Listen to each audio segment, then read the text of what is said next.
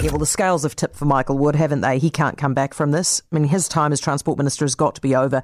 We've just learned in the last 2 hours that the Cabinet Office didn't ask Michael Wood half a dozen times whether he'd sold his shares yet. They asked him a dozen times. That's right. They asked him 12 times.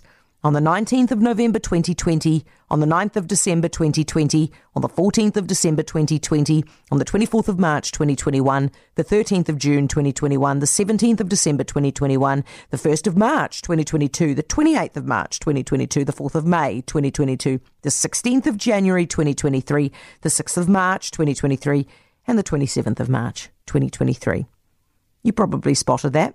Most recent correspondence was only 10 weeks ago. And yet, despite 12 phone calls or emails, Michael Wood did not sell the shares. Now, Michael Wood is not stupid. He makes bad transport decisions because his priorities are bicycles, not potholes, but he is not stupid. He's one of Labour's most able ministers, which is why he keeps getting more and more work given to him. So you can rule out incompetence, because that's not it. But if it's not incompetence, then what is it?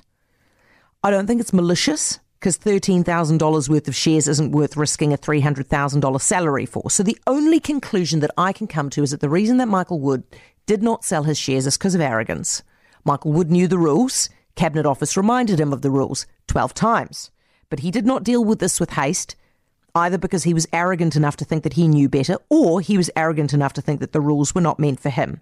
Now, yesterday, I thought that he could come back from this, but not anymore. Not now that we know that his wife did exactly the same thing with Auckland Council. Didn't declare the shares, didn't declare the trust, even ahead of a vote tomorrow on selling Auckland Airport shares.